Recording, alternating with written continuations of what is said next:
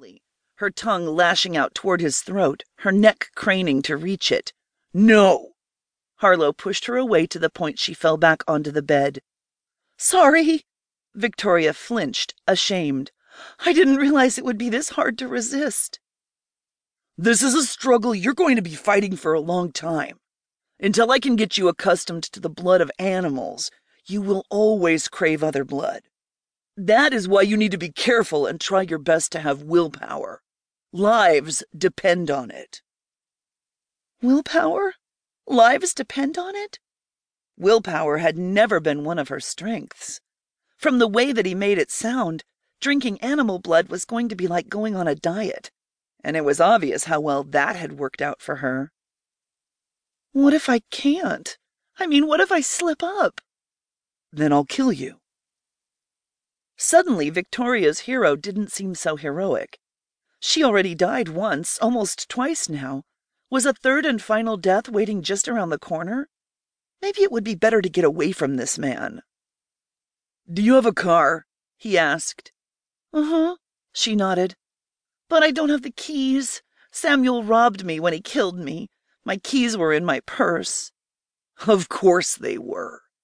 Harlow sighed, running a hand through his silver hair and then wincing from the effort.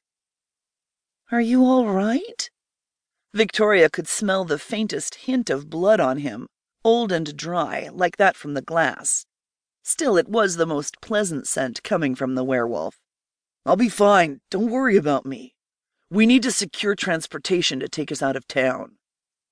"We could call a taxi." "No, too risky for the driver. It looks like I'll have to call a friend. Damn, I had all day long to think about this, and yet I managed to totally ignore this one glaring detail. You might as well take a shower while we wait," Harlow said before leaving the room.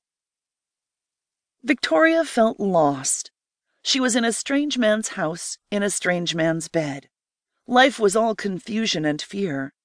Part of her wanted to cry, but another part just wanted to die. She didn't understand how she was supposed to go forward. Would she ever be able to go home? What about her job? Victoria had a day job. Would she have to give that up too? The answer seemed obvious, but also surreal. "You're a vampire now. It sounds stupid and completely unbelievable, but it's true. This man isn't very nice, but he seems like he means well. You have to stay with him, at least until you know what you're supposed to do. He wants me to take a shower." Victoria reached up and tangled her hands into blood-matted hair. It was as stiff as a board, crunchy and flaking. A shower would only do her good. Except she had nothing to change into. For a moment, Victoria thought about asking Harlow if he had anything she could wear, but she wasn't stupid enough to think his clothes would actually fit her. Harlow's torso was only half the size of her own. "Dirty, blood-stained clothes it is, then," she sighed before heading into the bathroom. Gabe. Gabe had just settled into a game of Call of Duty when he heard his phone vibrate.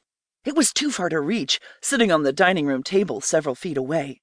He groaned, wondering if it was worth taking the time to answer.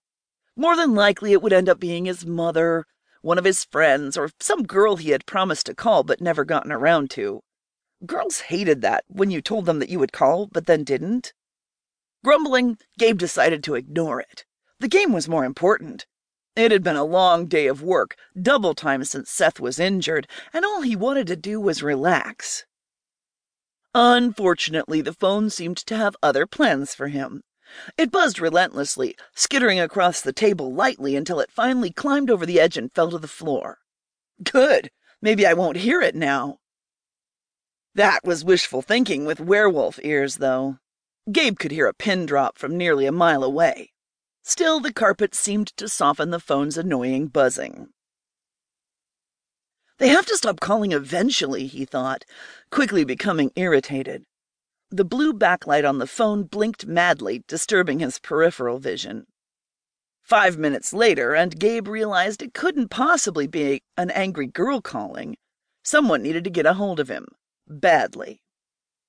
With a heavy sigh, Gabe put down his controller and retrieved the phone,